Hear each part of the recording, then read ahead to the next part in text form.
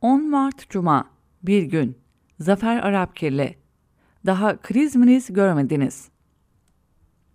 İngiltere'de gazetecilik yaptığım yıllarda Kuzey İrlanda sorununun en alevli, en kanlı günlerinin de çözüm için en yoğun çabaların yaşandığı dönemin de sonunda Hayırlı Cumalar Anlaşması'nın imzalandığı o tarihi günlerin de tanığı olmuştum.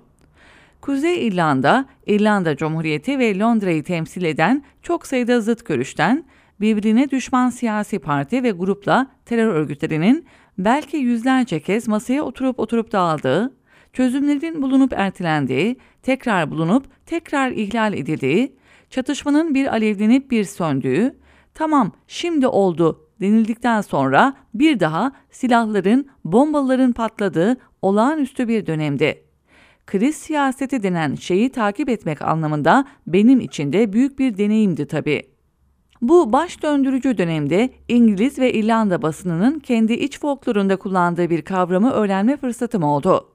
Her anlaşma ve el sıkışma töreninin ardından gazeteciler bürolarına dönerken "See you at the next crisis", bir dahaki krizde görüşürüz diye vedalaşırlardı. Ve öyle de olurdu. Siyaset bir anlamda kriz çözebilme sanatı olduğu gibi bir yandan da kriz üretme faaliyeti de sayılır.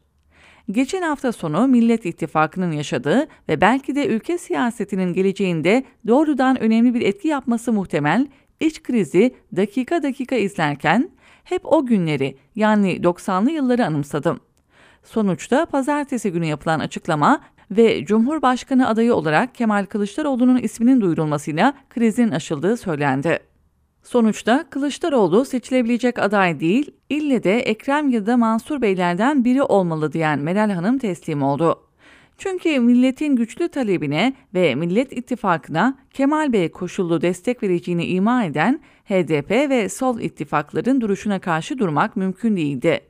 Aksi durum, yani İmamoğlu ya da Yavaş'tan birinin adaylığı bu desteği belki de mümkün kılmayabilirdi. Hatta İYİ Parti masanın dışında kaldığında tabanındaki önemli miktarda oyu yitireceği gerçeğiyle yüzleşip 3 gecede tavır değiştirmek zorunda kalıverdi. Neticede artık bu tarihi fırsat niteliğindeki seçim için arkasına HDP ile Sol ittifakların desteğini aldığı kesinleşen bir Cumhurbaşkanı adayımız var. Ülke çapında hiçbir komplekse kapılmadan aynı masada oturulmasa bile sahada yapılacak işbirliği ve dayanışmayla bu seçimin üstelik önemli bir farkla kazanılması ihtimali her zamankinden daha yüksek görünüyor. İktidar cenahının her türlü hile ve hudaya engellemeye, hatta kirli oyunlara ve dahi şiddete başvurarak bu tarihi zaferi engellemeye çalışacağı gerçeği de ortada durmakta.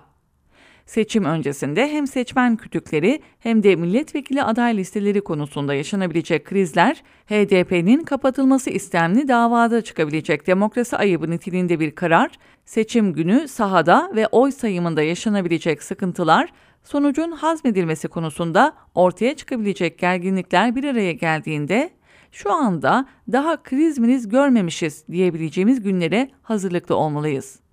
Ve asıl sıkıntılı dönemde seçimi Erdoğan'ı tahttan indirecek güçlerin önüne girecek yeni krizlerle başlayacak gibi görünüyor. Şu anda Cumhuriyet tarihinin enler listesi içinde ilk sırada olmaya aday devasa ekonomik buhranın seçim gününün ertesi sabah katmerleneceğini söylemek için kahin olmaya gerek yok. Geçiş sürecinin düğmesine basılmasıyla birlikte ekonomik gerçeklikler anlamında çok büyük sancılarla dolu bir dönemde hepimizi bekliyor. Ama karamsar olmaya hakkımız da yok, lüksümüz de yok. Şu an durup baktığımız kapkara manzarayı ve bu manzaranın oluşmasına neden olan 21 yıllık kabus gibi AKP Erdoğan saltanatı döneminin bize yaşattıklarını düşündüğümüzde 14 Mayıs'ta seçim olursa ve kazanırsak ertesi sabah yaşayacağımız mutluluğu hayal ettiğimizde bütün krizleri salın gelsin, hiçbiri bu dönemden daha kötü olamaz dedirtiyor insana.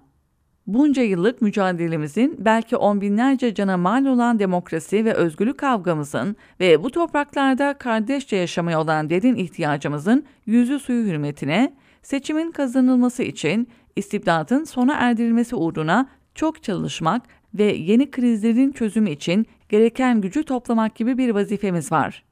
Durup dinlenme lüksüne sahip değiliz.